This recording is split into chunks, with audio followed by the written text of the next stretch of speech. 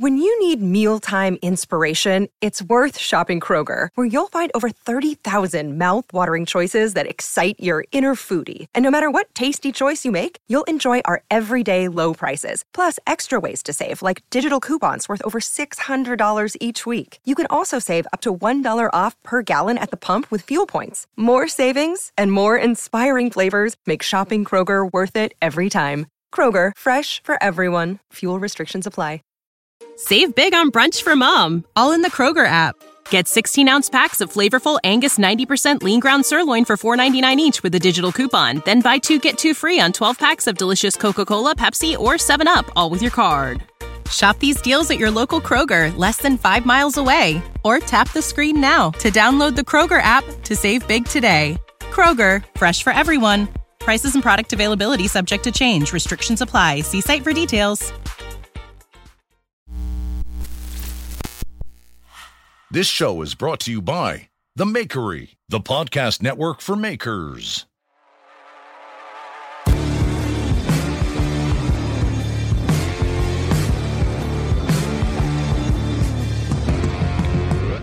All right, welcome back to the Handmade Podcast, episode 28. Oh, you're starting? I don't have a witty thing about 28. It's just episode 28. Yeah. That's about it. Okay. We're recording on a Sunday. I think everybody had a long weekend. Derek looks tired. It's funny. Somebody said to me that, like, I love the podcast, but lately it seems like it's just you guys bullshitting. That's pretty much all it is. I was like, what was it supposed to be? Yeah, don't this know. is an educational. Yeah. Okay. All right. Just Fine. This just a little episode will be all business. long technical data. Paul's going to explain his favorite welding rod and what amps he runs his machine. Derek's going to talk about feeds and speeds. And I'm going to talk about what I do during my day job. And everyone will be asleep about 15 minutes in. Paul, can you talk to us about steel ply? About Like what? different types of metal? Ply steel. You're talking about ply steel? Yeah, that only exists in one person's head.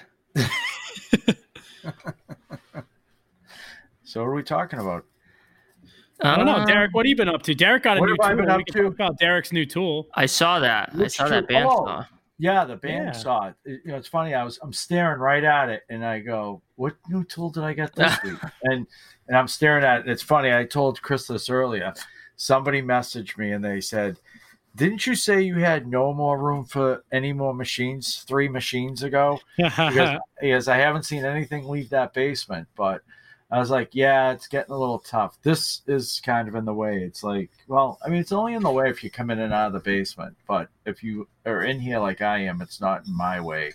But it has to move. But, yeah, I get a bandsaw. It's a classic Duresta bandsaw. That it was, I don't know if you could say it was used on the show Hammond. I don't want them coming after him for legal things. But, yeah, it was sitting in his mother's garage for probably the last 35 to 40 years. Oh, wow. Since Jimmy was 8. Yeah.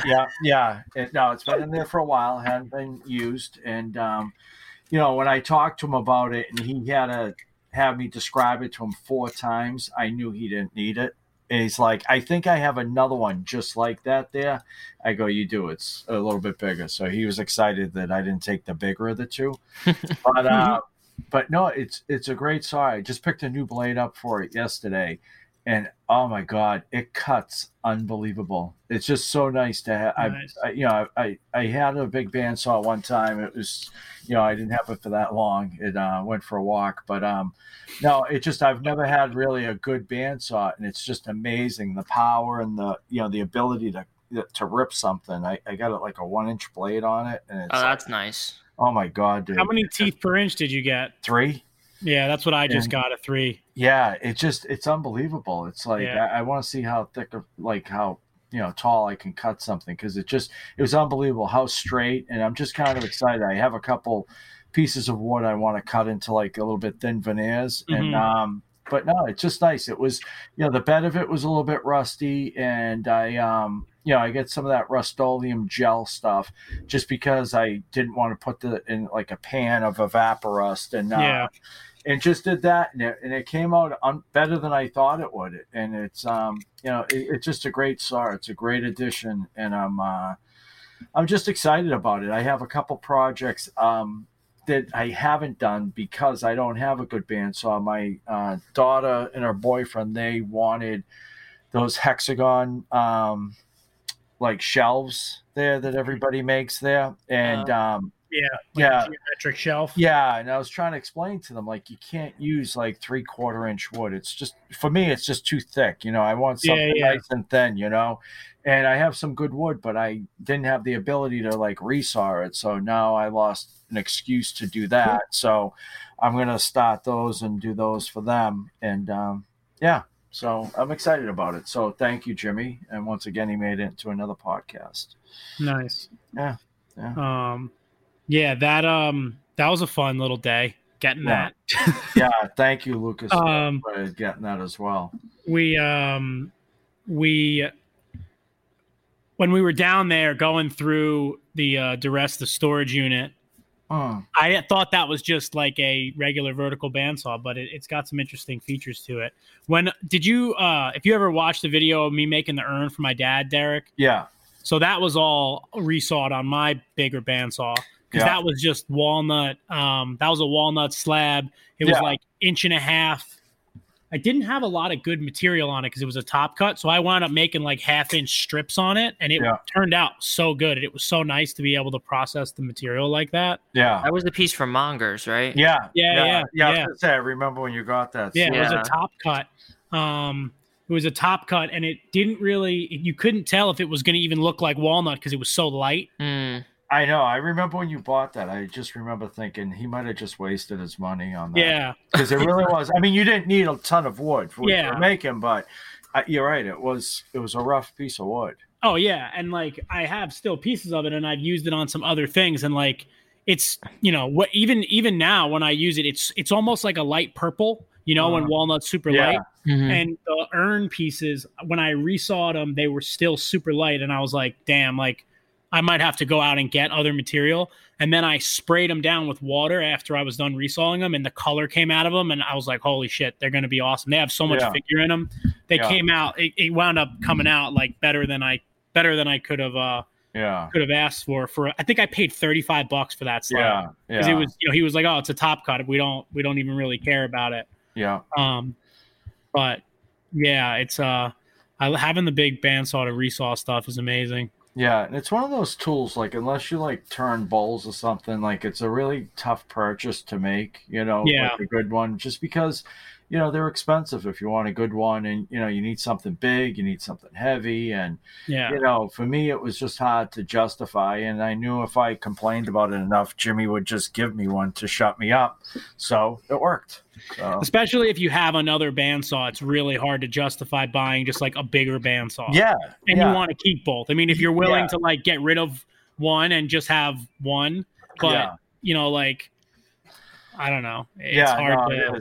It's a tough purchase. I got to start complaining to Jimmy some more. Yeah. I got to go, Jimmy, I really want a truck. Yeah. Well, that actually. An old vintage truck. That might be good. He's got extra trucks now. That might be a good one. So yeah.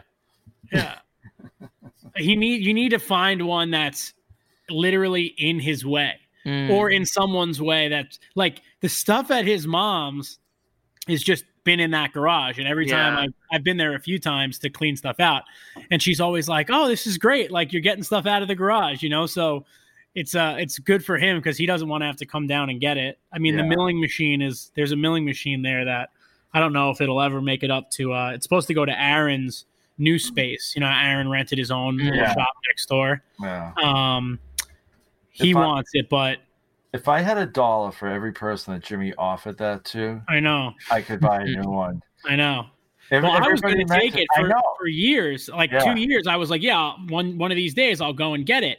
And then I was like, I don't know, dude, like, because he doesn't even have a Bridgeport in the rented shop, the big shop. Oh, really? He only has one Bridgeport in the small shop at his house. Huh. Yeah. And I remember, is it even a Vari-Speed one? It's not even a. It's not a Vari-Speed one. It's a belt one, but it's still like even the one at his mom's isn't a very speed, but the one at his mom's had a Mitutoyo DRO on it. I took the computer off of it because it was just getting rained on, and I didn't want it to get like totally destroyed. But it's a nice milling machine, and I remember he was saying how like Taylor was saying, "Oh, we should get a Bridgeport for the big shop," and he's like, "Yeah, so I'm trying to find one." And I was like, "Well, dude, if you need one, like I'm not going to take yours just so that you can go and buy one." Like he's like, "No, just have it." I'm like, "Dude, no, I would feel terrible like taking one that's." But he's like, "I'm never going to come down and get it." I mean, it's such a pain in the ass for him to come down with the trailer, but really, that's what he's got to do. If he came down with the trailer in one trip, we could get everything that he's got at the at his mother's and get it out of there. One of the things that was cool that was down there, and I was just talking to him about it, is he has a 12-inch table saw there, which is cool. I don't know. Like I've never used a 12-inch table saw outside of like a big cabinet shop, but anyway, it's the pain in the ass of even like Lucas coming down to pick that stuff up in his truck. He's like, dude, like the roads to get here, it's just like a disaster. You're on surface roads like half the time. There's like the roads are in like the worst condition. It's like Somalian roads on the South Shore of Long Island. Does he have to go? Does he have to go through the city to get to your house, like Jimmy? No. Like, does he? Like, how's he get there? Does he have to like? No. You take the Throgs Neck Bridge and then you get on the Long Island Expressway to get to my house. It's easy, but to get to his mom lives on the South Shore of Long Island. Yeah, and the South Shore of Long Island, the only real way to get there is on a parkway. Yeah. You can't even take a trailer on there, right? No. So the only way for him to get there is to take the expressway and then take surface roads like 20 or 25 miles, but weaving through like some of the densest towns in Long Island are what he has to drive through. 18-wheelers and commercial vehicles do to get to the South Shore? They go like right through the middle of towns and stuff? You got to go around. Yeah, it sucks. Wow. Or you have to, or the only way to get from the North Shore to the South Shore of Long Island without taking a surface road is to go out to a road called the 135. And the 135 is probably 15 miles further east than my house. Oh, okay. So you'd have to drive through the city, go past where you have to go, take the 135 south, and then go back west. It adds another like 30 miles. Yeah. And it's funny because, and this is a known thing, but I guess somewhat little known. So there's a guy named Robert Moses, right? Robert Moses is credited as being like the architect of the New York City roadway system. And he was this guy. He was never I don't think he was ever an elected. He did a great job. Well, listen to this. So he was never like an elected official, but he was known to be like one of the most powerful men in New York, right? He had an issue with certain social groups, particularly those with less money. So what he did was he designed all the roads that went to the beaches on Long Island so that public buses wouldn't fit on them. Oh, wow. So that no one that needed to take a bus could get to the beach. So that only the wealthy people that could afford to live on Long Island would be able to get to the beaches, and the poorer people, the people that lived in the city, that lived up in the Bronx, that would have to take the bus out, the buses wouldn't be allowed on those roads. So that's the reason why there's no commercial traffic allowed on those roads is because a lot of the bridges are under 9 feet. Yeah. So like if you tell people, oh, you can go on this with a truck, just make sure your truck isn't too tall. People hit the fucking bridges all the time. I would say like a couple times a month, someone in a truck hits a bridge or a sign. Dude, but it's all because this dude didn't want a YouTube channel. Oh yeah, that one bridge channel. Yeah, it's like that is the most ridiculous thing. I thought that was like a joke, and I was watching that. And then they didn't raise the bridge, like they lowered the road like underneath it. Yeah, I saw that. And it still wasn't enough. Yeah, they said that they can't raise the bridge much. They can't raise the bridge at all for some reason. And then they can't go any lower at the road because there's like sewer lines or something or utilities. Yeah. And they put like a big steel like arch in front of the bridge to catch the trucks first. Yeah. That's how Memorial and Storrow Drive is in Boston. They have all the chains that hang down and everything like that. Just ridiculous. That's what every year when the kids come back to school, Storrow Drive, it's like nonstop. Just every moving truck just gets torn open. Yep. And there's all these signs, go back, yep. I see we used to ride BMX on the Merritt Parkway. We used to ride BMX at this spot in Harvard, right where Sturo first kind of starts. Yeah. And one day we're riding, it was nighttime, and all of a sudden we hear this insane noise. And we run over, and you look down, and there's a Penske truck, can opener, like totally shredded. And then there's an Audi underneath the back of it. Oh my God. And I was like, oh my God, this guy is dead. Like he got cut in half. He gets out of the car. He's totally fine. And then the car was still drivable. The trooper, the statey came, got in the car and backed it out. And I was like, holy shit, that's a safe car. Like this dude went right into the, like underneath the lift gate or I guess they didn't have a lift gate, but underneath the back of a Penske truck, probably at a pretty good speed because the noise it made, it was crazy. Yeah, dude. I was afraid the last time I came to Boston, I was afraid to go on Sturo Drive because of my truck. But I think Sturo Drive's like 9.6. Yeah. How tall is your truck? Now it's like 9.2. Yeah. But I mean, the thing is, even if your truck is 9.6, like you're not going to hit a bridge. Yeah, because it's really higher. Yeah, because a lot of guys will hit those chains and not even know. Yeah, you know? That's what gets me nervous with my work truck. So when I'm downtown, like a lot of those roads, like by Sturo, like there'll be a one way and they'll like force you onto Sturo and you can go on it and get right back off it. But I'm always like, shit, is there another road I can get off before, something, because they don't really bother us, but it's like, you just don't want to be on there. Just what I always think about is like school buses. Like I see school buses take every road on Long Island, all the parkways, even the stuff. There are parkways on Long Island that they say the height is 7'10", but school buses are like almost 9 feet. They just know like they got to be in the middle lane. So Belmont, Mass, downtown Belmont. There's a bridge like that. It's like a horseshoe. It's like cobblestone, and you have to wait, and you have to go through the middle. And it was great. The Belmont Light, they got a brand new truck, and we were driving through there. And they must have been delivering to something. And the light company was right on the other side of the bridge. Oh, no. And the friggin' thing was like just pulling a wheelie, just stuck under the bridge. I'm like, oh, my God, man. That is just so brutal. Oh, yeah. You only get one of those. There's a bridge on Long Island right as you get to the South Shore. And it's on the Parkway. It's the only one that I really have to look out for because it's really, really steep. And the right side is all broken. Like the concrete's all cracked. It's all scratched. And I'm always like, it's so low that if I have to go off that exit, I get off the exit before it and make a U-turn. That's how scared I am I'm going to hit it. I have to say one more thing, and I'm not going to name names, but my buddy at work listens to this podcast, and he had a little mishap recently. He don't worry, I won't give names, but because a couple guys listen, I believe. This is at the pizza place, right? Yeah, yep. One of the guys at the pizza place, the delivery guy, maybe. He flips pie. No, this kid flips pies. Okay, pie flipper. Oh, he can't trust those. He's telling me, he goes, hey, did you hear what I did? I'm like, no. He goes, dude, I was so pissed off. And he goes, I was at the dumpster and I was cleaning off the back deck. So a lot of guys will put the buckets up so they can walk on the deck. And he goes, I get in the truck, I threw it in drive and just floored it into the garage. And as soon as you take the emergency brake off, the alarm goes off. So like you have to be pretty, and there's a light on the dashboard. So he went right through the top of the door, ripped the door down too, I believe. Shit. He's probably cringing. Listen to this, probably trying to correct me. But so the best part is this is recently with COVID. There's nobody at the garages. So like the garage is empty. So he's by himself, smashes it, right? He's got to call his fucking boss and just tell him, right? So he tells me, listen, he says, and he's had a lot of personal things happen in his family bad that, he's got a lot going on and I feel for him. That's why I didn't tell anybody at work because I just felt so bad for him. But he just called the foreman. He's like, I just smashed my bucket into the truck, my bucket truck into the door. I'm going home.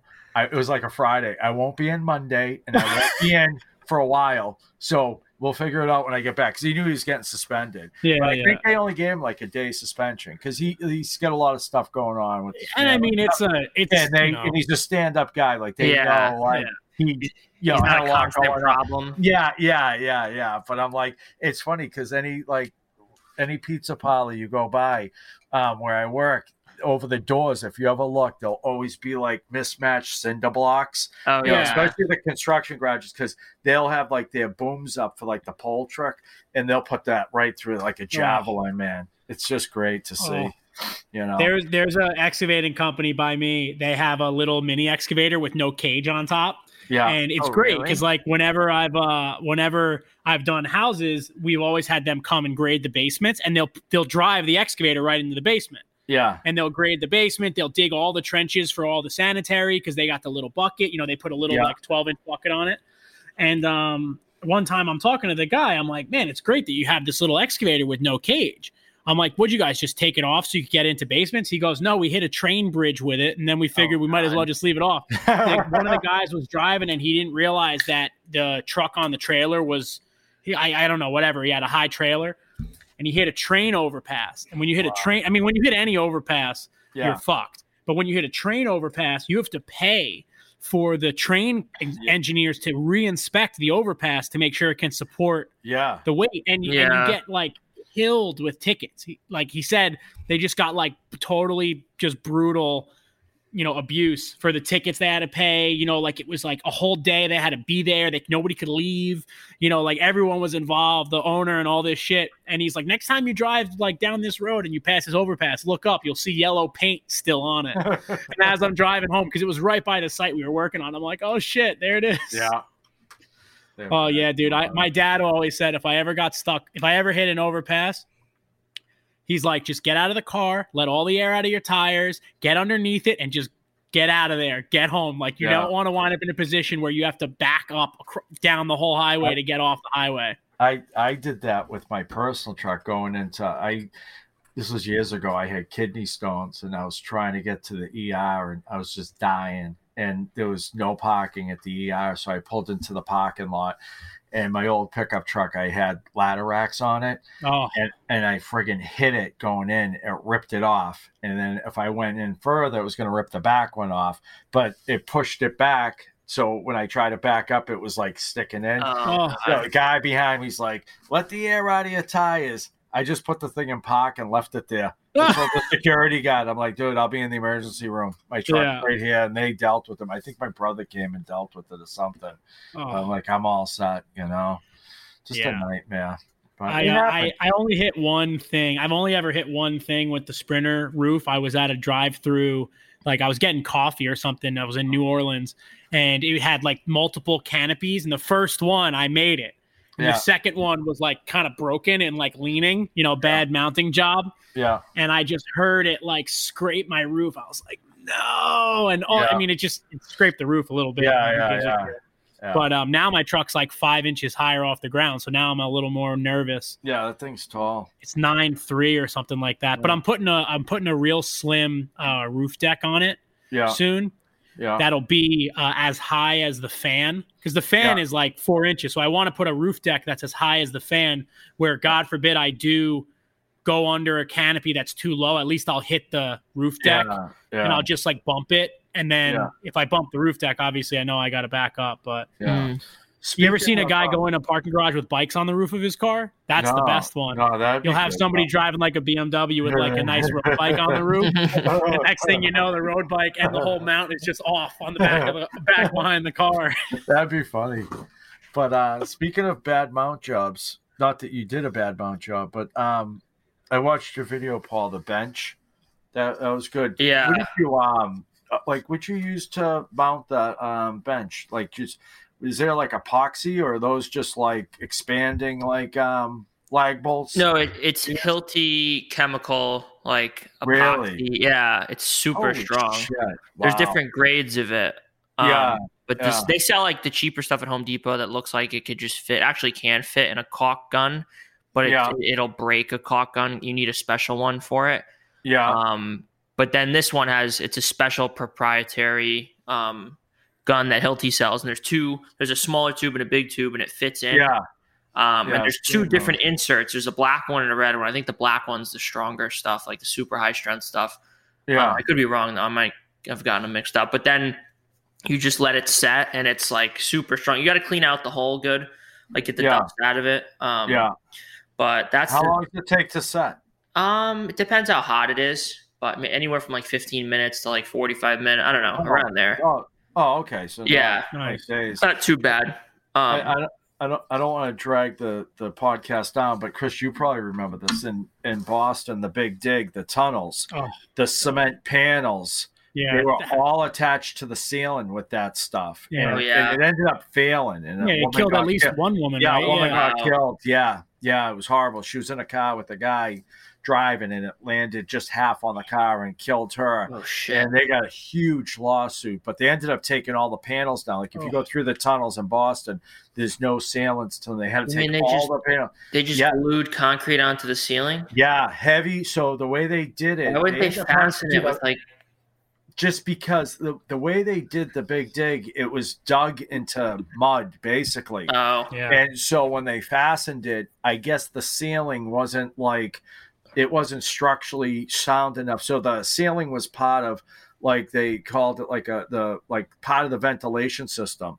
And so the ventilation system had to be so strong because it was so far away that they had to use concrete like panels. I'm just like trying to remember this. Yeah. So it was real heavy, but they didn't have the strength, so they used this epoxy, and it was supposed to be fine. It was supposed to be, more than double whatever the failure is, and it didn't work or whatever, or they did it wrong or some bullshit, and this lady got killed. But I'll never forget that. But I remember everybody just kind of being like, "What? They used epoxy to hold those cement panels up." But it is amazing how strong. I was joking about it on my Instagram. You know how they have 5-minute epoxy. Total Boat has 4 minutes. I saw that. I was laughing. Yeah, like they made it a minute quicker. Well, yeah, so it's funny. A kid I messaged in.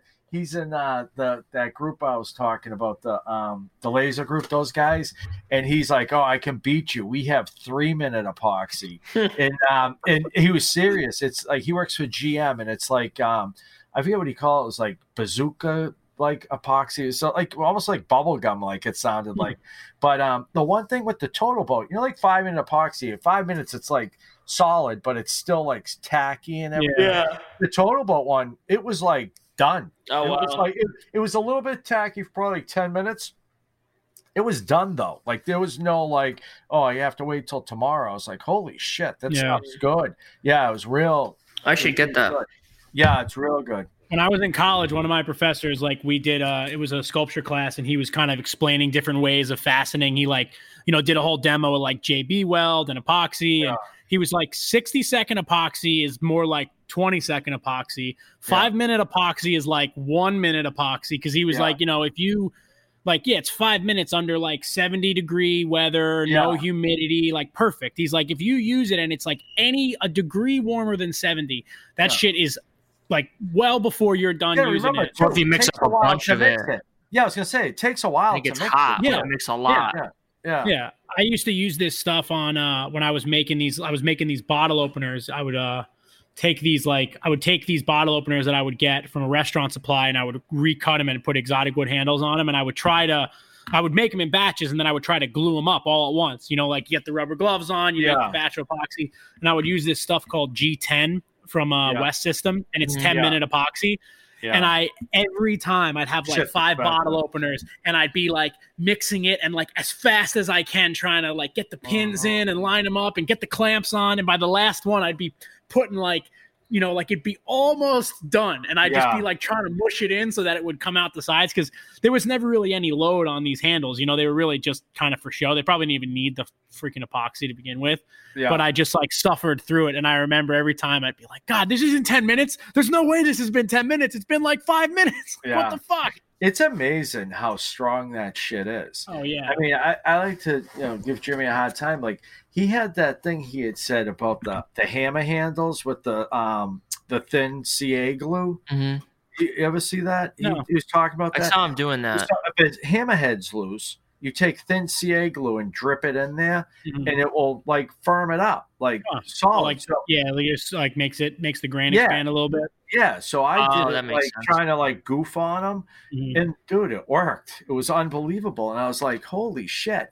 And Clement from Clement, he messaged me. He goes, dude, I did the same thing. I saw Jimmy do that. And I was like, what an idiot. And he goes, but it worked. He goes, it's unbelievable, And I just did it with the laser. One of the issues I was having with the laser, I think the head was a little bit loose, so it would wiggle a little bit. So I was thinking it was the gantry would go back and forth, it would always be out of focus because I was trying to, zero it in, and a couple of drops of the thin CA glue, and that thing, it's not going anywhere. Like it's just crazy how strong that shit is, how it does it. But that's why we got smart people. That's right. When I was riding BMX a lot, like something that would always happen is your pedals would get loose. Yeah. And your pedals would wobble, and it was like so annoying. And then if they got loose enough and you landed hard, you'd break the crank arm or you'd break the pedal because it would have like enough leverage. On a bike. So we would you'd wrap your threads of your pedal with Teflon tape and then put super glue on that. Yeah. And then put it in, and it would like just kind of be enough to keep it tight. Because like blue Loctite, for some reason, like blue Loctite should do it. But it wouldn't. If you use red Loctite, you can't ever get it off, right? Yeah. What does that stuff even do? Red Loctite is amazing. I think it's like uses the shit together. Yeah, I think it's like not epoxy, but it's like super glue based or something. Like it with like thick super glue or something. Because I think you can get it apart if you heat it up enough. It has to. You have to. But it's made to come apart, but it has to be heated. Yeah. I've seen guys glue stuff together, like if they have a pin and like a socket and a pin, and they want to like get it locked in there, but they don't want to weld it, they'll just red Loctite it in there, and it'll just never come out. Like that's like a suitable bonding agent. Yeah, I thought that was nuts the first time I saw that. Yeah, they use it like super glue. I've seen that before. Wow. Yeah, good stuff. But it makes a big difference, Paul. When you're working on your motorcycle, you got to remember to Loctite every single thing you put on. That's right. I actually should go back and do that. Yeah, you got to blue Loctite everything, or you got to get you got to get what's called safety wire. You know what safety wire is? Yeah, I've heard like drill a hole in the bolt, and then you get stainless steel safety wire, and you get one of those pliers. They make a pliers that like grabs the wire and then has a little thing for your hand to spin the wire. So basically like you put it around, you put it through the bolt, and then you twist the end, kind of like you twist like a plastic bag with bread in it. And then it just keeps the nut from ever backing its way off the stuff. I see what you're talking about. So like your axle, sometimes your axle have like a cotter pin in it. Why aren't all those things just like lock nuts? Because even a lock nut can back out. Yeah. And the thing is, like, if you lose, like a loose rear wheel is different than losing a axle nut and like losing your rear wheel, or your suspension or anything like that. So I need to do that because I haven't touched any like serious shit like that. Yeah, like I got new tires put on my motorcycle, and this was my first Road King, and I drive up to New Hampshire, up to Maine, so like 2 hours. We go out to dinner. We're coming back. My friends take off, and the whole time I'm driving back, I just hear something banging. Like it's just like real hard, just real weird, all the way down the highway. So I get off the highway where I'm home. I'm like, something's not right here. So I look at my front tire. So the front axle goes through one fork. It goes through the hole. Then the other side has like a U clip that holds it up. That U clip was gone. Yeah, so you had one axle. So one fork was just on it, and so the fork was bouncing in and out of the thing, right? I freaking went berserk. I was so pissed. I was like 10 blocks from my house. I had the bike towed home. I just drove it 2 hours, and I'm like, I can't drive it home. I'm like this. I'm just terrified that it's gonna, because now I'm like thinking in the city it's gonna bounce. So I go to the Harley dealer. And I got so pissed, I screamed at them. They gave me it was like on my thing, I got like a 20% discount on anything I bought from Harley. So like all my friends would go in there and buy all parts for their bikes and stuff. And then it got sold, and they honored it, and then they said, "Screw you, kid! You're up to no good." It's just like 3 years ago. We're not going to do it anymore. But I'll never forget like how scared I was. Like thinking, how stupid could you be? Like a front tire on a motorcycle, dude. Like you didn't even make sure the nuts were tight. Yeah. But it's just scary shit. Dude, that always freaked me out about working on my own bikes. And like when I first got the Sportster, I would notice every time I'd go over a bump, I'd hear like a rattle, like a maraca, and it drove me nuts. It wound up being that the baffle inside one of the pipes had just gone to shit. And I don't know if you guys remember, it was on my Instagram story like a year ago when I did it, but I started messing with it, and then next thing you know, I had drilled out the baffle, and I shook the pipe, and the entire inside of it just came out. And I was like, I don't think it's supposed to do that. So now they're just straight piped and loud as shit. But I remember when I first started modifying like the motorcycles that I had, I'd always take the front fender off because I just thought it looked cooler without it. Yeah, but that keeps the forks all lined up. Yeah, right? Some guys like tell me, I had that and I hit a big bump. Next thing you know, my forks like twisted. My tire went into my fork leg. I went over the bars. Yeah. I don't know, dude. I was actually, speaking of motorcycles, while we're on the topic, I can talk about. I kind of have a new tool that I got, and also a really amazing experience. I had a buddy who I've known through Instagram for a while. He told me that he had an old a steak anvil, and he was like, "Oh, like I know you're into that stuff. I saw that. I saw that. So it's cool. It's like a T-shaped, and it would go in a stump, whatever. But the guy is Billy Joel's personal mechanic. Wow. And he runs Billy Joel's Private Collection, which is a storefront business open to the public in Oyster Bay, New York, called 20th Century Cycles.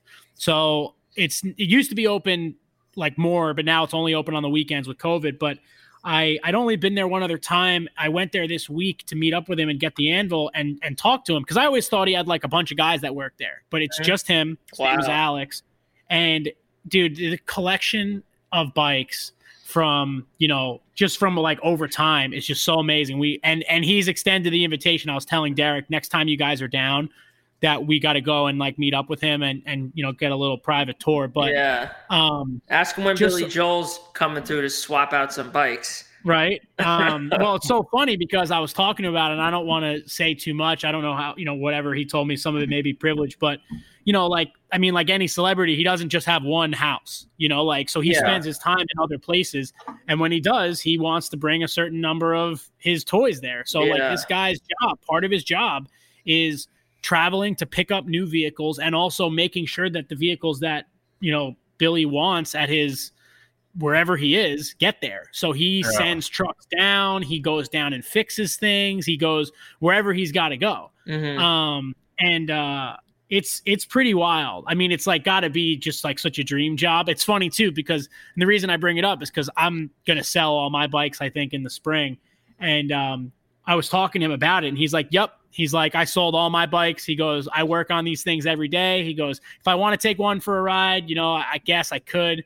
He goes, but I got 2 little kids. He's like, I can't be messing around with this shit. It was very interesting. Yeah, you got a cat. You can't. I got a cat. I can't be riding no motorcycles. Yeah. But no, it was really, really cool. And he has he's got like a cool little shop. He's got a Bridgeport. He's got a Monarch 10 EE. But we got to go there next time you guys come down. Yeah, that'd be cool.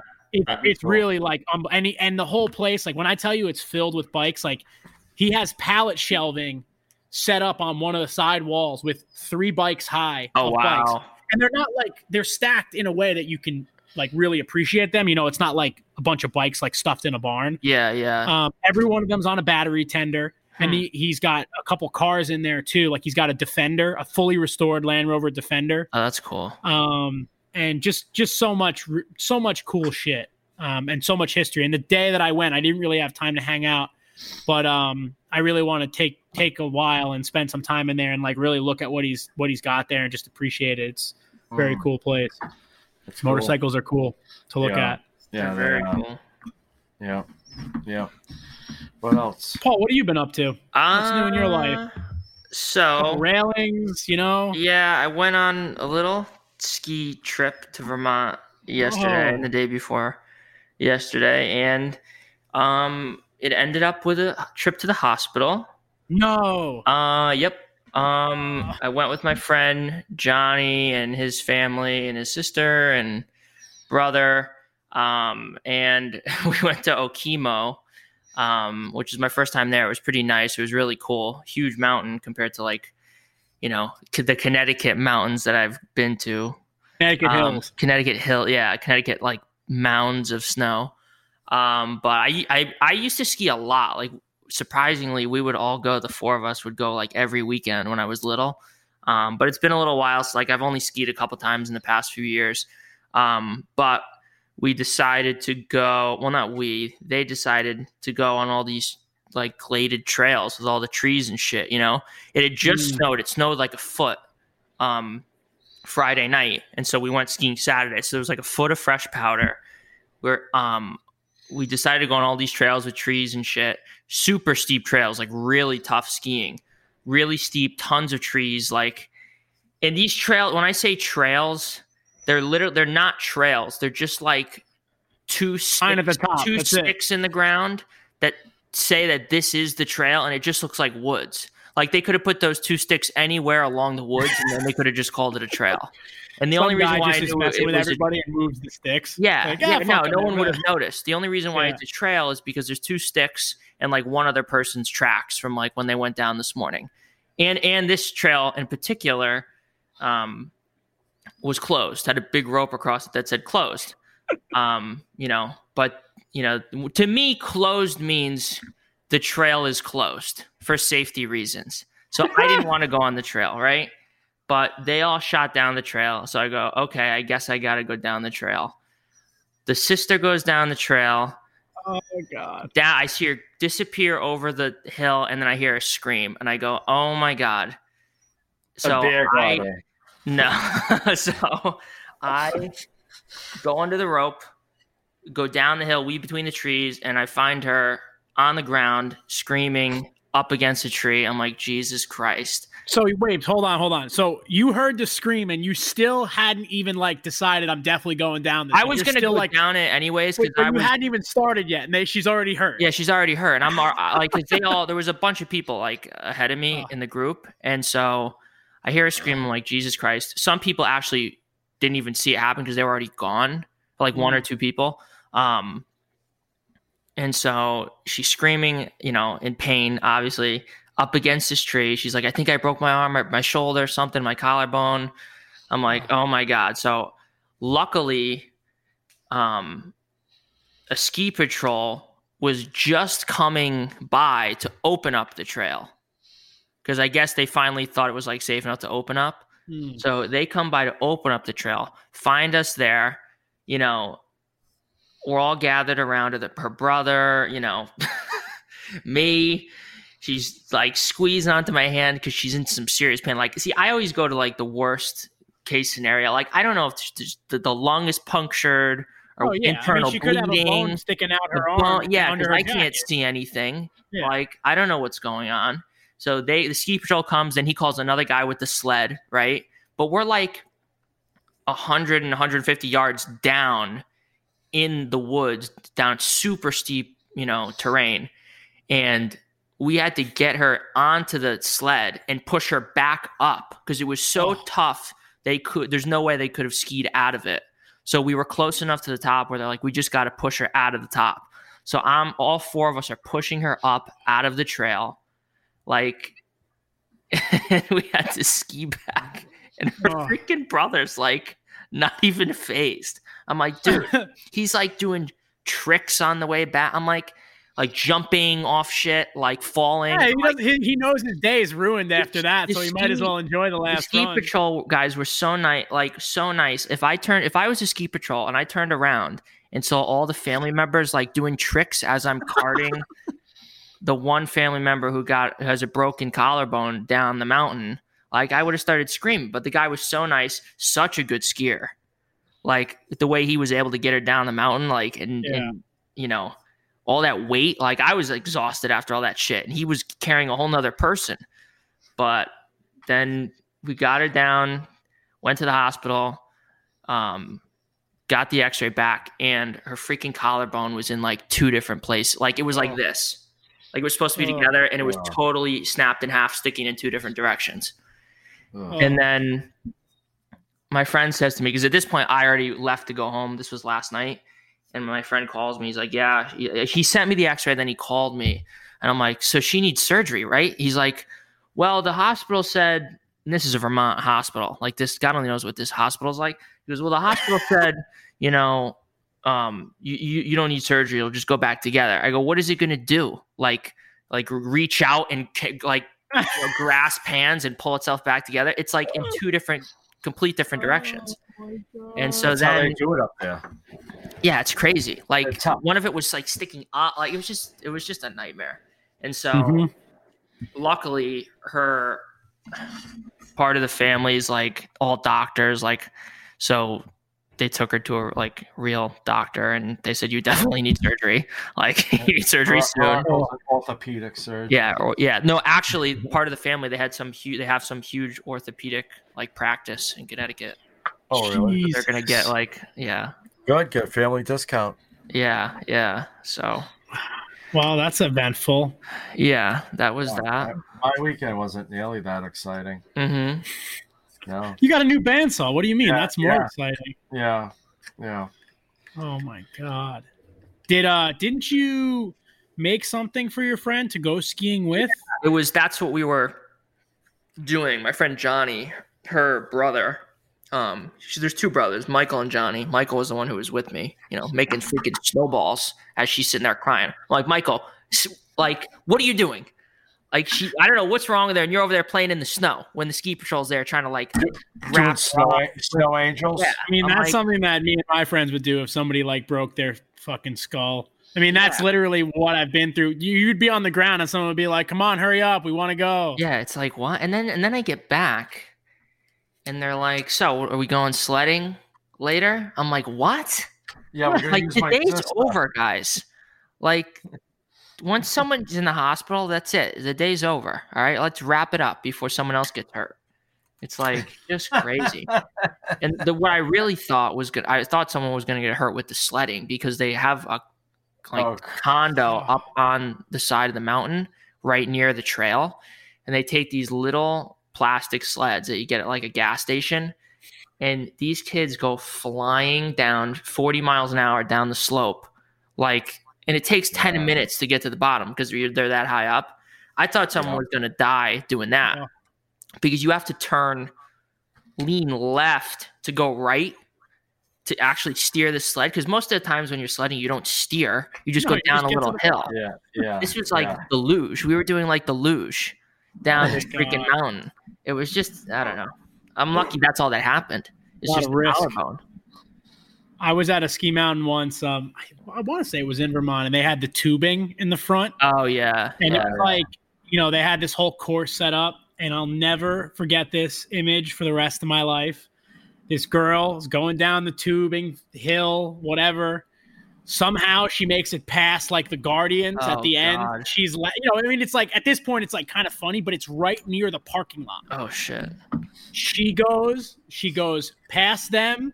She goes past the next berm. She goes across the sidewalk. She goes right under an SUV. Oh my God. Her face on the running board. I swear to God. All you hear is like, everyone's like, oh my God. Like, it's like everyone's smiling. Like, oh, like, look, she's like got past the course. Yeah. Like it was kind of funny for a minute. Like you ever see the video of a kid who takes out like their dad on the ski? Oh yeah. On the sled, sledding hill. And it's funny until you realize the guy's like paralyzed now. This poor girl went right underneath this car, and I was like, everyone's like, oh, and then they're like, oh my God, everyone runs, to check on her. I'm like, oh man, that sucks. That's really not good. Around the corner from my house, there's they call it the Six Bumps. It's like a little pond and everything. Kids walk there and take prom pictures there, but in the wintertime, they go sledding there. And a father was just sledding, and he lost his gun. Oh, yeah. Yeah, it was on the news and everything. Yeah, some young kids found it. Thank God they gave it to an adult. Nobody got hurt.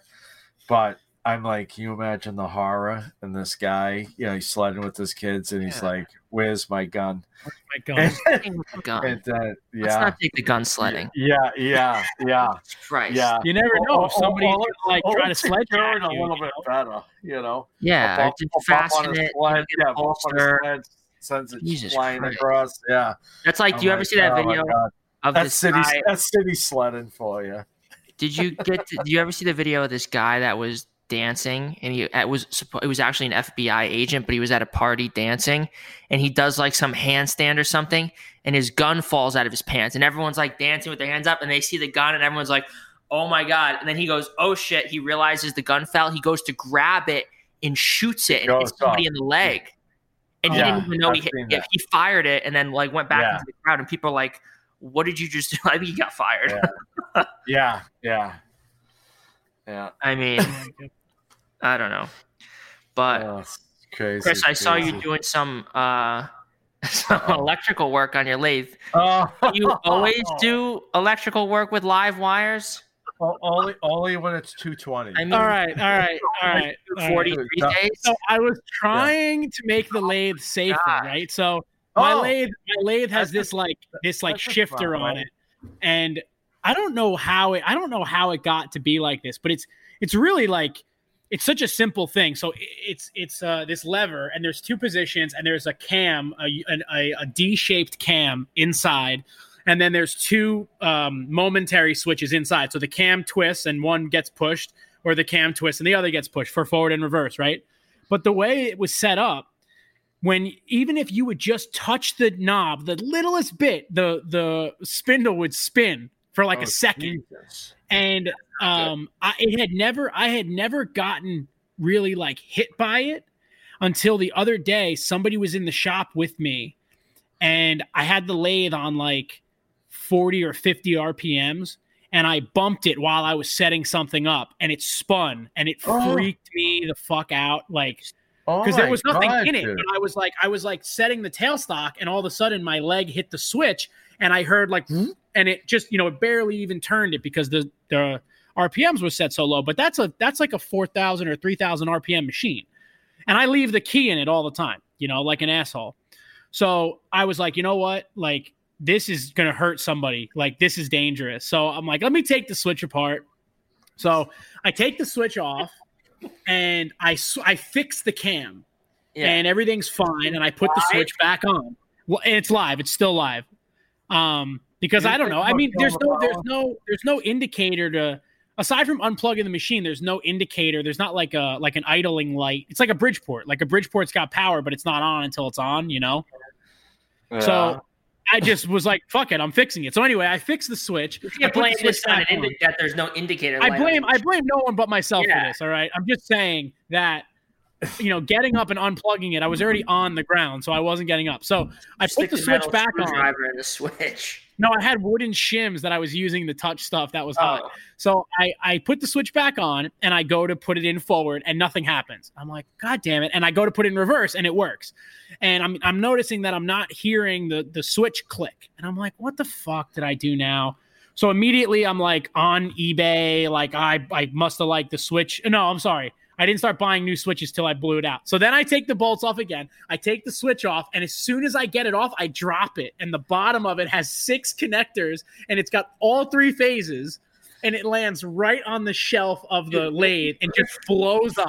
On those so you're stick welding. So I did a little bit of cast iron welding on my lathe. Did you preheat the lathe before you stick welded? So now there's a big burn mark in the paint. It's hysterical. So I blow it up, and I'm like, God damn it. So meanwhile, I still can't figure out why the switch isn't working. So I'm trying to diagnose the whole lathe. There's like a fuse in there wrapped in electrical tape from the last person. Then it has a switch box on the back with fuses in it, but I can't get to it because the lathe is so tight up against the wall. So now I'm making like a whole lever to like shift the almost 3,000 pound lathe off the wall a little bit. Anyway, turns out that when I took the switch out the first time, I pulled one of the legs off of the DIN bar, the bar with all the wires stuck into it with all the connections. So if I would have just noticed that at the beginning, I wouldn't have gotten zapped. But I didn't blow out any of the contactors in the lathe, and I learned a valuable lesson that I should have unplugged it before I worked on it. But no, Paul, the short answer is I mostly work on shit live. God, I get freaking... agita when I watch your stories. I work on stuff live too. Yeah. Like I was just working on the laser, and I was so aggravated. The stupid sensor that was gone, the homing sensor. I ordered new ones, and I pulled the old one out. And to get it out, you have to cut the head off of it, right? Because it goes through the cable track, and the cable track doesn't open. I've never seen one that doesn't open. So, anyways, you snake it through. Yeah. So one thing I've always learned in work, you never cut something so short that you can't resplice it together. You know, that's a little thing you learn at work. But so I cut it, I pull it out, I get the new one in, I go to attach it. The mounting thing isn't as big as the other one, so now I'm not going to be able to get it up high enough to mount it where it needs to be. I'm like, you got to be shitting me. So I take the old one and I splice it back on. So now it's like, but as I pull it out, I see the break in the wire. I'm like, oh, so this is where the wire was broken. Put the new one on. It's still not working. It's lighting up, but it doesn't work. I move the wire. It comes on. I'm physically feeling the wire. I can feel the wire broken in the insulation. So as I'm pulling it, I can see it turning on and off the light. I'm like, you got to be shitting me. This wire is broken in this insulation. So I cut it past there, respliced it, and it's fine. But I was like, I had my hands inside there and it was all live. But I was like, as long as it doesn't kill me, I don't care. You know? I mean, I don't know if that power would have killed me. I wonder if the 240. If you went across it, 1,000%. Across it, I wouldn't. I don't think I'd mess with 3-phase. Yeah, 220, I wouldn't mess with either. 120 though, 120 could kill you if you do it the right way. If it goes through your heart. You got to ground yourself really good and everything for that. You know. Hopefully Patrick doesn't listen to this. Yeah. So I mean, it's it's fine. I mean, you're worried about your motorcycles. At least the lathe is replacing a switch. Well, what was so funny was this is actually, we can get back onto some sort of topic of actually making things. I know. We got to get back on. So the reason that I was working on the lathe, as you guys may have seen, was my new threading thing. I saw that. That's really cool. Geometric die head. No, I didn't see that. Oh, you got to watch the video, Derek. So it's like a geometric die head is, a die for threading a rod, how it's like a little ring, essentially. And it's got the usually 4 or 3, sets of teeth, and they go and they tap the part. So this is essentially that, but it's spring loaded like a claw. And after it's done threading, it opens up.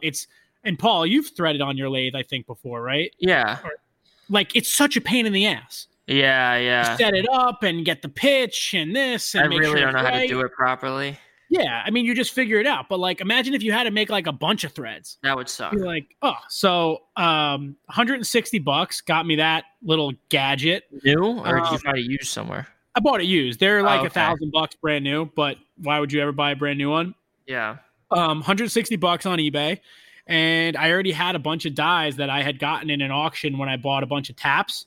So the die sets are about $65 to $100 each, brand new, and they're $20 to $25 used on eBay. And I have 6 or 7 sets of different sizes. But I think it'll be really useful to have if I want to thread the end of a 1/2-inch rod. It's have you ever tried to manually thread a 1/2 inch? It's the worst thing ever. Oh, by hand? Yeah, hand thread 1/2-inch rod. I actually made tie it back to motorcycles. I made an axle, not an axle. It was a swing arm bolt for one of my motorcycles. This is way before I even had a lathe of any kind. I was still working in the garage, and I bought a piece of 3/4 inch or 5/8 inch bar stock from Home Depot and a 5/8 inch die, and I ground it to a point like a long taper, and I put it in a vise. And the vise I had wasn't strong enough to keep the rod from spinning. You try to grab a round rod. So I had it in a vise, and then I had vice grips clamped to it so that when it would spin, it would back against my workbench, And I hand threaded both sides of a 5/8 rod to make a swing arm bolt for one of my motorcycles. Why couldn't you just buy one? Or make use a bolt. I don't even know exactly what a swing arm bolt. So where your swing arm pivots. Yeah. Your swing arm holds your rear wheel. But is there a specific qualities to a swing arm bolt that's different than just a piece of threaded rod? Probably. I would think so. The thing about threaded rod is almost always undersized for the actual diameter. Yeah. So I think if I remember correctly, this was for the Royal Enfield, and what I did was I moved the swing arm back so the bike would be have a lower stance. Yeah. And the original swing arm bolt was too short. but the original swing arm bolt wasn't like hardened or anything because I checked it with a file. At this point in my life, I was making knives, so I kind of knew a little bit about. Now it's made out of that Everbuilt or whatever the hell it's called, Home Depot. Dude, believe me, this bike was made in India. I can't imagine that what they used was some amazing material. But at the time, I think I remember buying threaded rod, and when I put it on, there was so much slop. And I also feel like the threaded points on threaded rod are like a shear point. Like I feel like if you're gonna shear metal and there's threads in it, that's where it's gonna shear. Versus if you have a solid rod, it's not gonna shear. So the Home Depot threaded rod there's a big difference in quality between Home Depot and then if you order. Like there's a place that I order stuff from or to buy stuff from sometimes called the Nutty Company. Mm-hmm. And just the threads on that threaded rod are like razor sharp. Like you get cut like if you slide your finger. Yeah. And then the Home Depot threaded rod, there's like barely a thread. It's like rolled. Oh, I know. It's cool when I was using the geometric die head. It has an adjuster, so you can imagine the 4 jaws close a certain distance. Yeah. It has a micro adjuster that you can make it so that the thread is slightly tighter or slightly looser. Oh, okay. And it was interesting because I was the way that you set the initial distance is you put they call it a test blank, but obviously if you use a bolt, right, like that would act as the same threads. So I put in like a store-bought bolt. And I made the jaws that tight, and it was so tight that I couldn't even get it to start on a normal piece of a 1/4-inch stock because the threads were so undersized on the bolt from the store versus like proper, kind of 1/4-inch threads. So the threads I cut in that little video are like perfect. There's almost no backlash in it. The bolt is like so nice on there, but it also makes the bolt thread way smoother when there's no, like binding. So I don't know. It's an interesting little tool that I feel like a lot of people don't even know exists. Derek still hasn't seen what it does. I got a question. Yeah. What is that tool? I just seen in your story, that Festool tool. Oh, the Festool thing is very cool. I've actually meant to send you that. I've never seen such a thing. It's an edge sanding attachment. So Paul, I don't know if you saw it in my story today, but so all it is a pad that mounts to the side to the sander, so that you put the pad on the table, and then the sander runs along the side of the table. That's so cool. The pad is felt. Oh, that's great! It's so smart. It's so smart. That's right up Derek's alley. Yeah, you know what? $100. It's so funny. I was on the phone with Jordan the other night, and I was at Woodcraft. And he's like, "Don't buy anything." I'm like, "I'm fucking buying something Festool." He goes, "Don't do it." I said, "Shut up, or I'm going to buy the vacuum system, right?" Yeah. He goes, "No." So this kid messaged me today. He goes, "Dude, know what you should buy?" He goes, "This is the best tool in my shop, and that's that vacuum system." He goes, "Dude, the vacuum pad." Yeah. Dude, he goes, it's life changing. Yeah, I use it every day. He shows me pictures of him like doing doors. Yeah, he's like doing the hinges on the doors. It holds the door sideways, like off the ground. Wow. Like, a guy actually just came up. A guy from Instagram. He's a carpenter and a cabinet maker. He just basically he made his own vacuum pad system, just like the Festool. But his runs off of 12-volt drill batteries. And it's $325. It's about this big. It's not as big as the Festool one, but I think he's going to make more of them. And he did a pre-order the other day, and it's so fun. I wish I would have sent it to you. You probably could still get one from him. And all it is a little vacuum box in the pad, and he shows it working, and it pivots and tilts and all that shit. And I was about to buy one because I was like, I feel like I would use this. Yeah. But I have no real reason to need one now. But everybody I see with those vacuum pads seems to really like them. Paul, do you know what he's talking about? Yeah, like holds material in different orientations, right? Yeah. I didn't know they could hold up like doors, though. I figured it was for smaller stuff. Yeah, no. Dude, the kid Blacktail Studios, he makes all the rivet tables. He has a new shop. He has them mounted to the sides of his table, and he puts slabs on them. It's unbelievable. Wow. Yeah, it's unreal. I guess it's not that bad. It's $1,300 for 2 vacuum pads and the pump.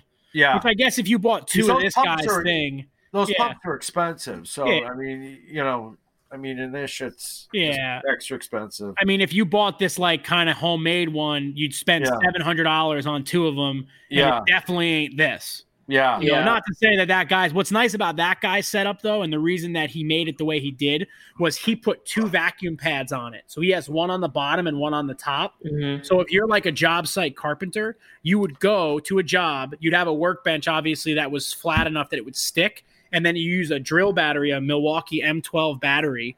Just that little M12, huh? Yeah, wireless. You could turn it on, stick it to your workbench, and then stick like a cabinet door to it and work on a cabinet door in the field.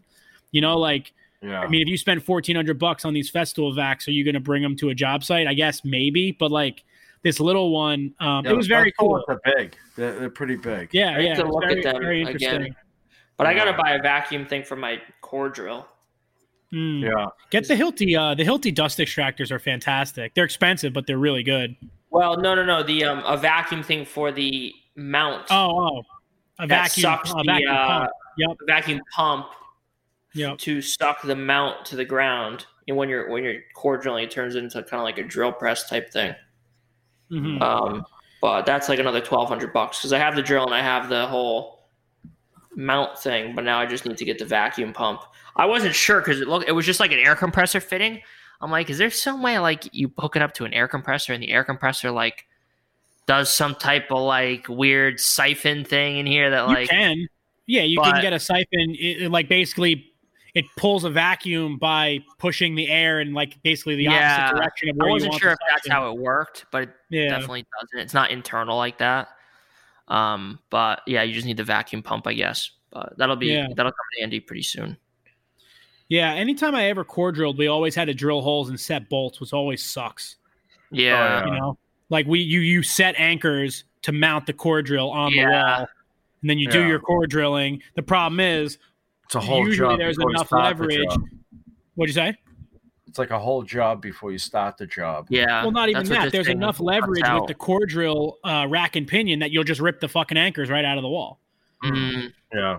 Me and Macklin were doing a job once where we had a core drill through a granite, a laid granite stone veneer on the outside of a poured foundation. That probably took a while. That hard granite like that.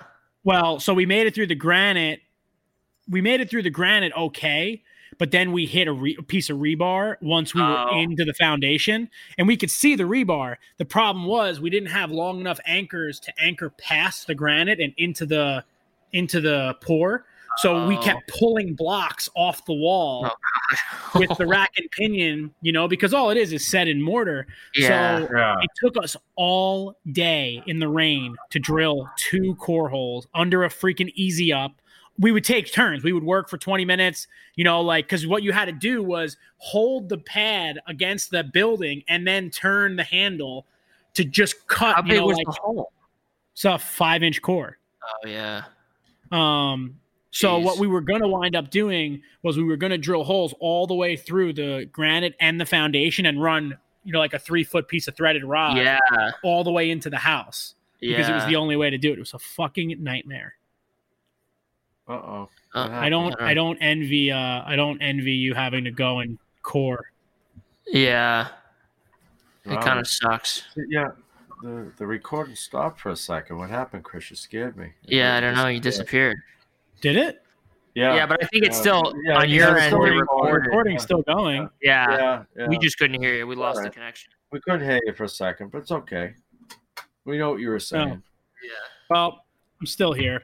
Anyway, what have you guys been watching? What kind of stuff has been going on in your iPhone history? Jesus Christ. Well, no, it's funny. I've been talking on Instagram. I've been talking to this guy from Iran, and it's so funny. Like, it's so they're allowed to use the freaking internet over there about it. Yeah. No, but it's just like when you really think about it, it's like, you know, like countries like we're almost at war and stuff, or we're at war or whatever. Like this Iranian dude's like, "Hey, I love the shit you're making on your laser." It's like, we're good, right? like, dude, I get people like that on some of my videos on YouTube. They're like, "Greetings from Syria." I'm like, Syria? Are we okay with you guys? Yeah. Wait, what the hell am I doing? How come I can't find my search history? I can say my thing. All right. So, I mean, it goes back to what I was already talking about, but that geometric tapping head thing. There's a YouTube channel called the Museum of Our Industrial Heritage. And they have all these old videos, like these old advertising videos from manufacturers back in like the 50s and 40s, where, it'd be like that, like kind of radio voice, like, and this is the tool of tomorrow, how we're going to win the war with the geometric tapping head. And it's got all these great old videos. And one of them was from the geometric tapping company. And it explained all the different geometric die heads that they had available at the time, and like all the options, all the different ones you could get. They made ones that could thread 3.5-inch solid rod. Wow. Like a big version of what I have. And they had them set up on these crazy turret lathes. And what I thought was so funny about watching this video in comparison to the way we work now, right, is like no one has safety glasses on. No one has like anything but like a jumpsuit on, and they're using oil flood coolant. So you're watching these guys cut parts on the lathe and touch them, and there's just oil, just like a bath of oil, just dousing the parts, getting all over everything. That's why like old machines from old factories are usually really sticky. Like Paul, you probably got old tools from auctions that are like almost like they have fucking glue all over. Yeah. Because old coolant wasn't like water based the way that the coolant that you use now is like you can drink the shit because it's so so environmentally friendly. But the video about these die heads is just really interesting, and he's got a ton of really awesome like old world videos on his channel. He doesn't have that many, but he doesn't have that many videos on there. But there's one about like taps and dies. There's one about veneer calipers. There's a Miller's Falls factory tour from 1943, which is really interesting. So if anyone is interested in some American machinery kind of heritage and history, check out the museum. It is the Museum of Our Industrial Heritage YouTube channel. Yes. Right. Hold on. It's an actual business. It's an actual place. This isn't the place in Vermont, though, is it? Hold on a second. The Precision Museum? No, this is it. This is the Precision Museum? I didn't even realize this. This is in Greenfield, Massachusetts. We didn't go to there. We went to the Precision Museum. So anyway, this is in Greenfield, Massachusetts, the Museum of Our Industrial Heritage. You can go there. Follow them on YouTube. Go there. Don't cough on anybody. You'll give them COVID. Paul, what's your pick? Jesus Christ. I'll just okay.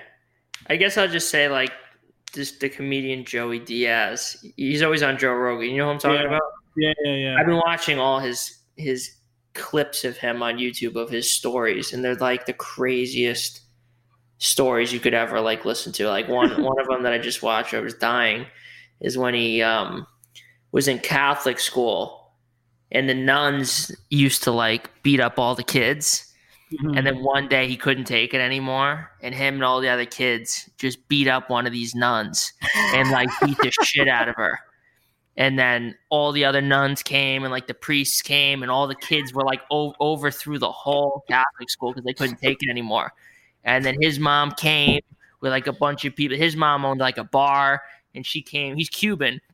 And his mom owned a bar, and she came with like a bunch of people from the bar to rescue him.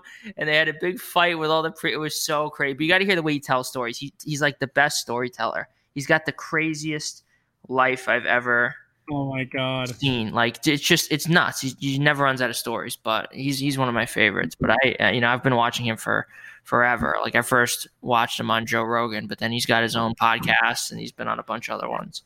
But I guess I'll just say him because I don't know. I haven't been watching any videos about making anything. Know who I'm going to say? And I don't know if you guys have seen it, but if you haven't, you have to go check it out. Frank Howarth, his video, his latest one. Analyst? No, it's the, what's it called? It's called the Lawn Chairs. Okay. Part 2. The complete thing is all stop motion animation. Wow, I love that. It is absolutely ridiculous. I didn't watch it to the very end yet. I started it this morning.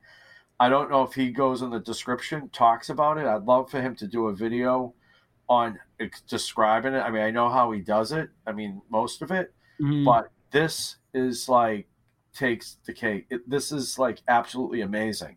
Like the saws, everything is produced without him at all. Like the saw going across it, the circular saw cutting the boards.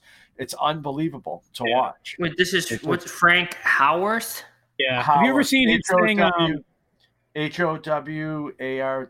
This? Yeah. Which one? The very last video? The very last one. Cherry Bowl with spikes? No. Oh. Lawn Chair 2. I don't know when it came out. It was just on my thing this morning. Oh, it's from 7 years ago. He actually has a video explaining how he did it.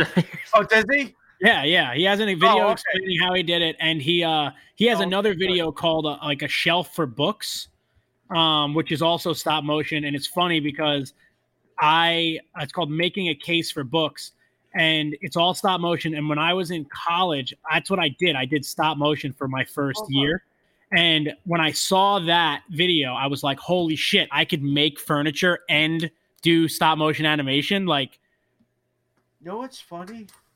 That video, I watched it this morning. I never noticed it was 7 years old, right?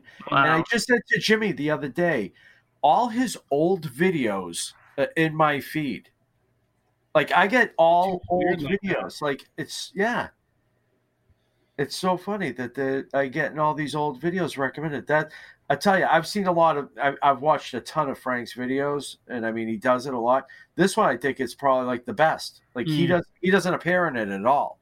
It's probably like Jimmy's videos when Jimmy didn't talk in his videos because that's how he started. He was shy or something.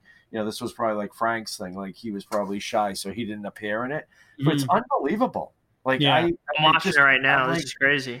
Yeah, it's nuts. I'm like, that must take him forever to do. Mm-hmm. Yeah, it's stop motion. Anything is so time consuming, and the idea of doing it in the shop where you have like a saw running the whole time. I want to watch this video that he has showing how he made the lawn chair video. Wow. Yeah, I'm glad he has that. I want to see that too. Yeah. I'm looking forward to that because, like I said, I started watching that this morning when I was eating my breakfast, and I didn't finish watching it. I was like, this is amazing. That's when somebody has too much time on their hands, though. Well, it's funny because the video's got 1 million views, right? Think about the videos that get 1 million views nowadays and how little energy and effort they take. These people do this bullshit on the internet. Yeah, when they're TikToking. Yeah. But Paul, I wanna go back to your thing about the Catholic school uprising. Oh yeah. And tell you guys a funny story about my brother, my older brother. My older brother is 47 and I'm 32, so he's 15 years older than me. And we went to the same middle school. And there was a gym teacher. I don't remember his name now, but he was like a real like hardo, like a real like wrestling coach, like bald-headed tough guy, right? And he was like real kind of mean. The worst. And when I went to 6th grade at that school, my brother's like, oh, is the gym teacher still there? And I'm like, yeah, that's my gym teacher. He goes, dude, when I was a senior, we all couldn't stand him. So one day we all decided that we would try to jump him after class and take his car keys. He's like, so me and all my friends wait for him to come out of his office at the end of the day, and we jump him in the gym. He goes, he beat the shit out of like 12 kids. Like beat the shit out of them, like tossed them all, threw them around the room. And they were trying to get his keys. He's like, he beat us so bad, none of us ever fucked with him again. None of us even made eye contact with him again. I mean, this is 15. This is probably like. This is what, the 80s? This is probably in the 80s. So like, you could beat the shit. I mean, this is like, Joe Diaz. Like I remember my dad saying that the nuns, not my dad, my uncle saying that the nuns at Catholic school used to just, beat the shit out of the kids, like smack your hands with the ruler. Yeah. I would beat the shit out of a nun too if she was beating me. I don't do that. I don't like that shit. That's why we never went to Catholic school because that's what my father said. He goes, I couldn't, it was so bad. But we did one better than that. We had this teacher that was the biggest bastard, right? We couldn't stand him. And so we went out one day after school and we found his car and we picked it up and put it sideways between two cars. Yeah. And we all just did you bounce it or did you lift it? Because you just dragged it. It was an old Datsun. Oh, okay. Yeah. So we just twisted it sideways between two parked cars. We all came out. We just sat there and laughed at him and stuff. Oh my god. He was so pissed. But we used to do that at work. We have this stuff. They call it poly water. I don't know what it is, but it's cable pulling lubricant. Mm-hmm. And it's like liquid snot. And we would pour it around the car tires, like in Cambridge, and you just start rocking the car back and forth, and eventually it works its way into the tires. Yeah. You can slide the car. You can move the car. It's unbelievable. Yeah. Yeah. I remember seeing a video clip of some BMX kids. There was a car in the way of a spot. It was like a small, like Toyota Camry, and they all just basically pushed on the trunk. And they got it bouncing, and then they were pushing and kind of rocking it as they were pushing it, and they literally bounced it. And they got to like rotate it, and I could only imagine what like the lady like comes out of her apartment and she's like, "What the fuck?" And the car's got no damage, no marks, like nothing, no scuff marks, like it's just fun. But I wouldn't want to embarrass my wife, so I won't tell you who it was. But somebody comes out of the store and there's a note on their car. And it says, "Could you please call the Stoneham police?" Mm-hmm. So this person gets in the car. They call the Stoneham police. Like, yeah, this is, Derek's wife. And what's going on? They're like, "Ma'am, did you notice your car?" She's like, "I'm in it right now." They're like, "Did you notice anything different with your car?" She goes, "It was a little bit crooked." So in the meantime, I'm on the phone with this guy I work with. He's like, "Holy shit, dude." I'm like, "What?" He's like, "I'm at Redstone Plaza." He goes, "This lady just had like a seizure and just drove into a bunch of parked cars." I'm like, "No shit." I'm like, "That's crazy," So she calls me later and she's like, "You're never going to believe what happened. I was in Redstone Plaza and a car hit our car. I wasn't in the car. I had to call the Stoneham police." So she called the Stoneham police. The guy's like, it ended up being our kid's friend's father. He was a cop. He goes, "Christina, get out of the car and walk around the car like the other side." The whole other side of the car was smashed. Like half on an island. She goes, "Oh, I thought I was just in a rush to get to the store." She never noticed the whole other side of the car was all demolished. Oh, my God. Oh, my God. I love that. That's so funny. That's the love of my life. That's your wife. Yeah. My wife. Love her. I watched a guy back into my car not too long ago. Oh, that's nice. When we were trying a new restaurant, and I know exactly how the restaurant's going to be when I first walk into it. And I said, "Guys, don't even waste your time. Let's get the hell out of this place." And they're like, no, let's try it. It like just opened up. I'm like, this place is not going to be good. So we sit down. I think I told you about this, Derek. And then the fire alarm starts going off. And nobody in the restaurant's like leaving. And I'm like, "Guys, should we be leaving right now?" Like all the waiters are like, "Oh, it's fine." Like no one knew what they were doing. Like no one had a clue. And we're sitting there for like 10 minutes with the alarm blaring. The fire trucks come and they're like, "What the hell are you guys doing? Like, you got to get out of the restaurant." And everyone's like, "Oh, okay. And then like we all file out of the restaurant. Like the firemen are in there examining the property, right? So as I'm walking down the stairs to get out of the restaurant, just to wait in the parking lot, some freaking, little Greenwich, Connecticut, guy in his little loafers and his Lexus SUV he was probably drunk, smashes right into the back of my pickup truck, into my bumper, right in front of my face. And some other guy, everyone saw it. And he goes, oh, did I hit your car? I go, yeah, you hit my car. And he goes, "Oh, I'm sorry." And he was literally about to drive away. And my dad steps in front of this guy. He goes, "Where do you think you're going?" And then he starts screaming at the guy, and the guy gets scared. And then there's a cop there because the fire trucks are there. Yeah. And he goes, "You want me to go over to the cop right now and tell him that you've been drinking and you just hit the car?" And so the cop comes over, does a whole report. Anyway, it didn't damage my car really bad at all. Like you can't really tell the bumper's like pushed in a little bit, but it's like unbelievable. He was just gonna drive away. Like my neighbors did that to Max's car. They backed right into the bumper and left it there, right? So Max calls me because I can't get out of my parking spot. So I go out there. I says, "Back your car up." So he backs it up. He can't get out. I take a picture of it first though. So they got a visitor permit in the car. So I grab the guy. He says, "Hey, is this guy in your house?" I says, "Get him out here." So the guy comes out, he goes, "You got a problem?" I go, "Yeah, you backed into my kid's car." Yeah. I said, "You don't even have the decency to move it. You leave it backed in there." He goes, "I didn't back into the car." I said, "You didn't?" He goes, "No, I didn't back into him." I show him the picture. I says, "This picture looks like you did." And I says, "The Malden police think you did too." So he goes, "Oh, let me move it." So he moves it. He comes over. He's like, "Sir, are we okay?" I look over. Max is hiding under his steering wheel. I said, "Yeah, thanks for the backup, kid." But I'm like, what an asshole! Like, you back into my kid's car, but then you leave it parked on his bumper. That's like, at least, yeah, like, people make that's mistakes. fully oblivious. That's just him being an idiot. Yeah, it's like, come on, dude. Like, at least like act like you didn't do it. Don't leave it there. Some guy hit me on the Cross Bronx when I was coming home from Jersey, and he was driving a rental car, and we were in bumper to bumper traffic, and he hits my truck, and I have a step on the back, so I can hit the step. Yes. And as soon as he hits me, I could put the car in park, and I like put my phone on record, like in video, just to like in case he fucked my car up, whatever. So I walk out and I look at my car, and he's like, I'm so sorry. He's like, "This traffic, I'm just so tired." I look at my car. He backs up off my car, rips like most of his front bumper off and his license plate. And he's like, "What am I going to do with it?" And I go, "Dude, my car is fine." I'm like, just be careful. Like, I'm glad you're okay as long as nobody's hurt. Like, literally couldn't tell that he hit it. And he goes, "But what am I supposed to do with this?" And I go, "I don't know, dude. I can't help you with that." And I just got back in my car and left. So I was telling Nicholas, Matt's brother, that story, and he was telling me that he got in an accident on the same road. A woman hit his trailer with his dirt bikes in it, and she was trying to blame them.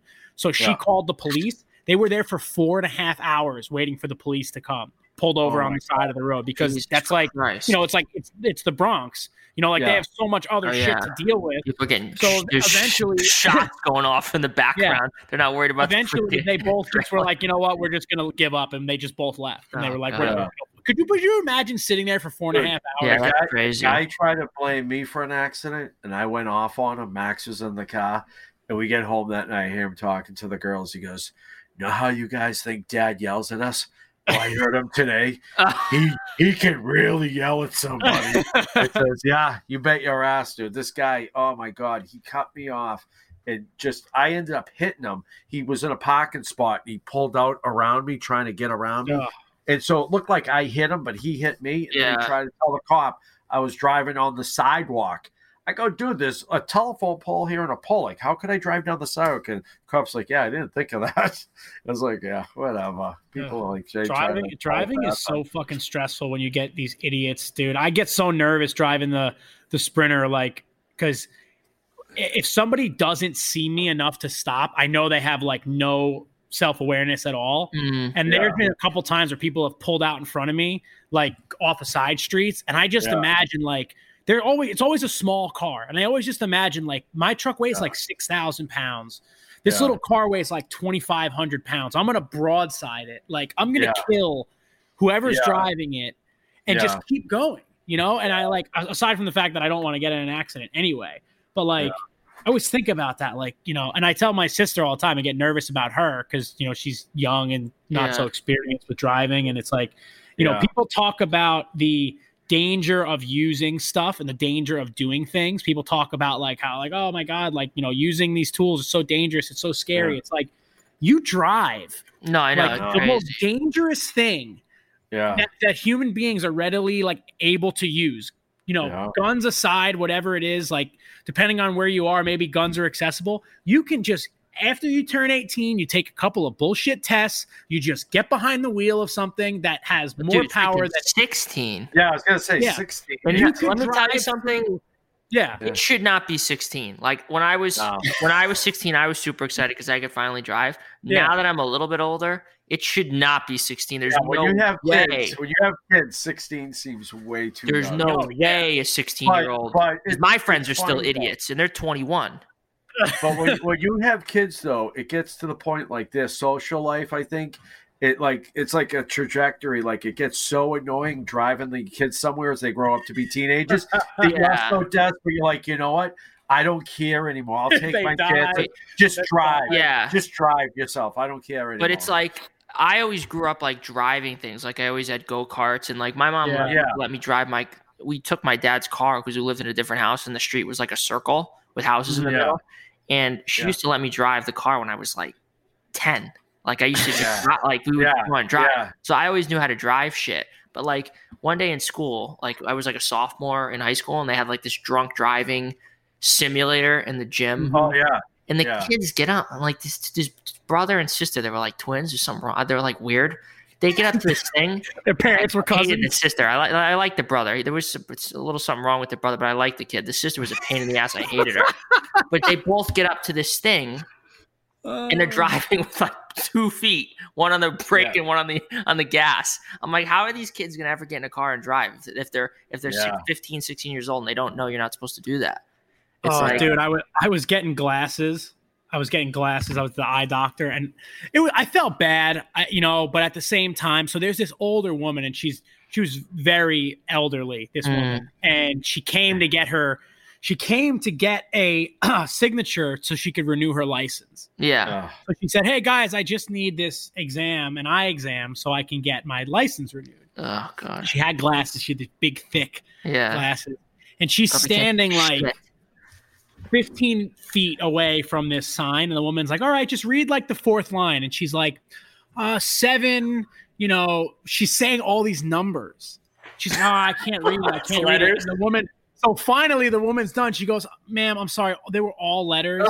She goes, I can't sign this." She's like, "Oh, you can't?" She's like, I'm sorry. She's like, "You need new glasses. You got to get an eye exam." And I could just tell this woman was like so disappointed, but like, you know what? Too bad. You can't kill me. You can't see. I'm on the road. You shouldn't drive. Yeah. When my mother gave up her license, it was so good. Like she volunteered it. She knew, and it was good because it's like such a nightmare with your parents. I hear people saying, But my mother was like having some problems, and she's just like, I just don't feel safe anymore. I don't think I should be driving. Good for her for being self-aware. But we would have to drive her everywhere to be like, you're not that bad of a driver, Yeah, well, I mean, you can drive and you can see. Just sideswipe a little bit, Mom. Yeah. You got to get them the big Buick, But it was just like when the woman said, "I'm sorry, ma'am, they're all letters. There are no numbers." And I had heard her say like all these different numbers. I was like, "Oh God!" I was like so embarrassed for her, but Yeah. My grandmother still drives. She's 90 years old. Oh, God. She barely puts any miles on her car, though, because she leased a car. She finally got herself, after all these years, she got herself a nice little car. She had like that little Mercedes A-Class, and that one kind of it was a Mercedes, but it sucks. So we got a better one this time around. But I was with her when we went to return that car after 3 years, and the thing had 3,000 miles on it.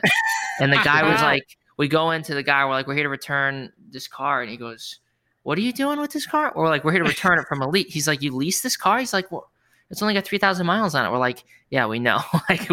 That's just how far she drives. She drives to the store and she drives to church, which are all like within a mile of her house. But she still drives. She's sharp as ever. She's unbelievable. Hey, Betty White just turned 99. I saw that. Yeah. I mean, that lady is like unreal. I don't know. Yeah, crazy. Well, I think that about does it for episode 28. Thank you guys, everyone, for listening. What do we got? What else we got? Who do we want to talk about? Who do we want to spread some love to? Maybe we'll have a guest next week. Yeah, a guest next week, and I want to give a shout out to Izzy Swan, who has been like working like a madman, doing all these production runs of all these like really innovative workshop tools. It's been really awesome to see him like be able to, I mean, I know like Izzy has a lot of inventions and a lot of stuff that he's been able to bring to market, but like watching him go through the manufacturing process in his new shop, like with his guys there, like he just came out with this dust collector quick connect thing. That's like all designed by him, manufactured in-house, uses recycled plastic. And it's like just better than anything else on the market, he's just like he's such a good guy. And I really like to see that he's doing that stuff and, help support him and, help maybe share his products with people that maybe haven't seen him. So go check out Izzy Swan on Instagram and on YouTube. You can find all his products. He's a friend of all of ours and a good guy. So, that's it. Thanks for listening. We'll see you guys next week. Thank you. If you like this show, take a look at our other shows made for makers just like you at www.makery.network.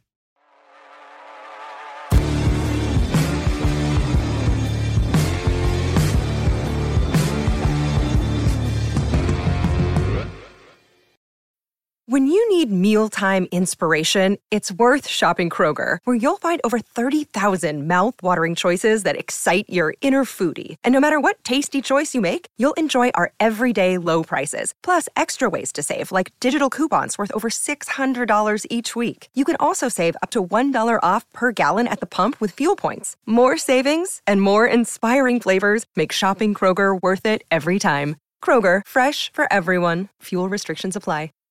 Save big on brunch for mom, all in the Kroger app. Get 16-ounce packs of flavorful Angus 90% lean ground sirloin for $4.99 each with a digital coupon. Then buy 2, get 2 free on 12 packs of delicious Coca-Cola, Pepsi, or 7-Up, all with your card. Shop these deals at your local Kroger, less than 5 miles away. Or tap the screen now to download the Kroger app to save big today. Kroger, fresh for everyone. Prices and product availability subject to change. Restrictions apply. See site for details.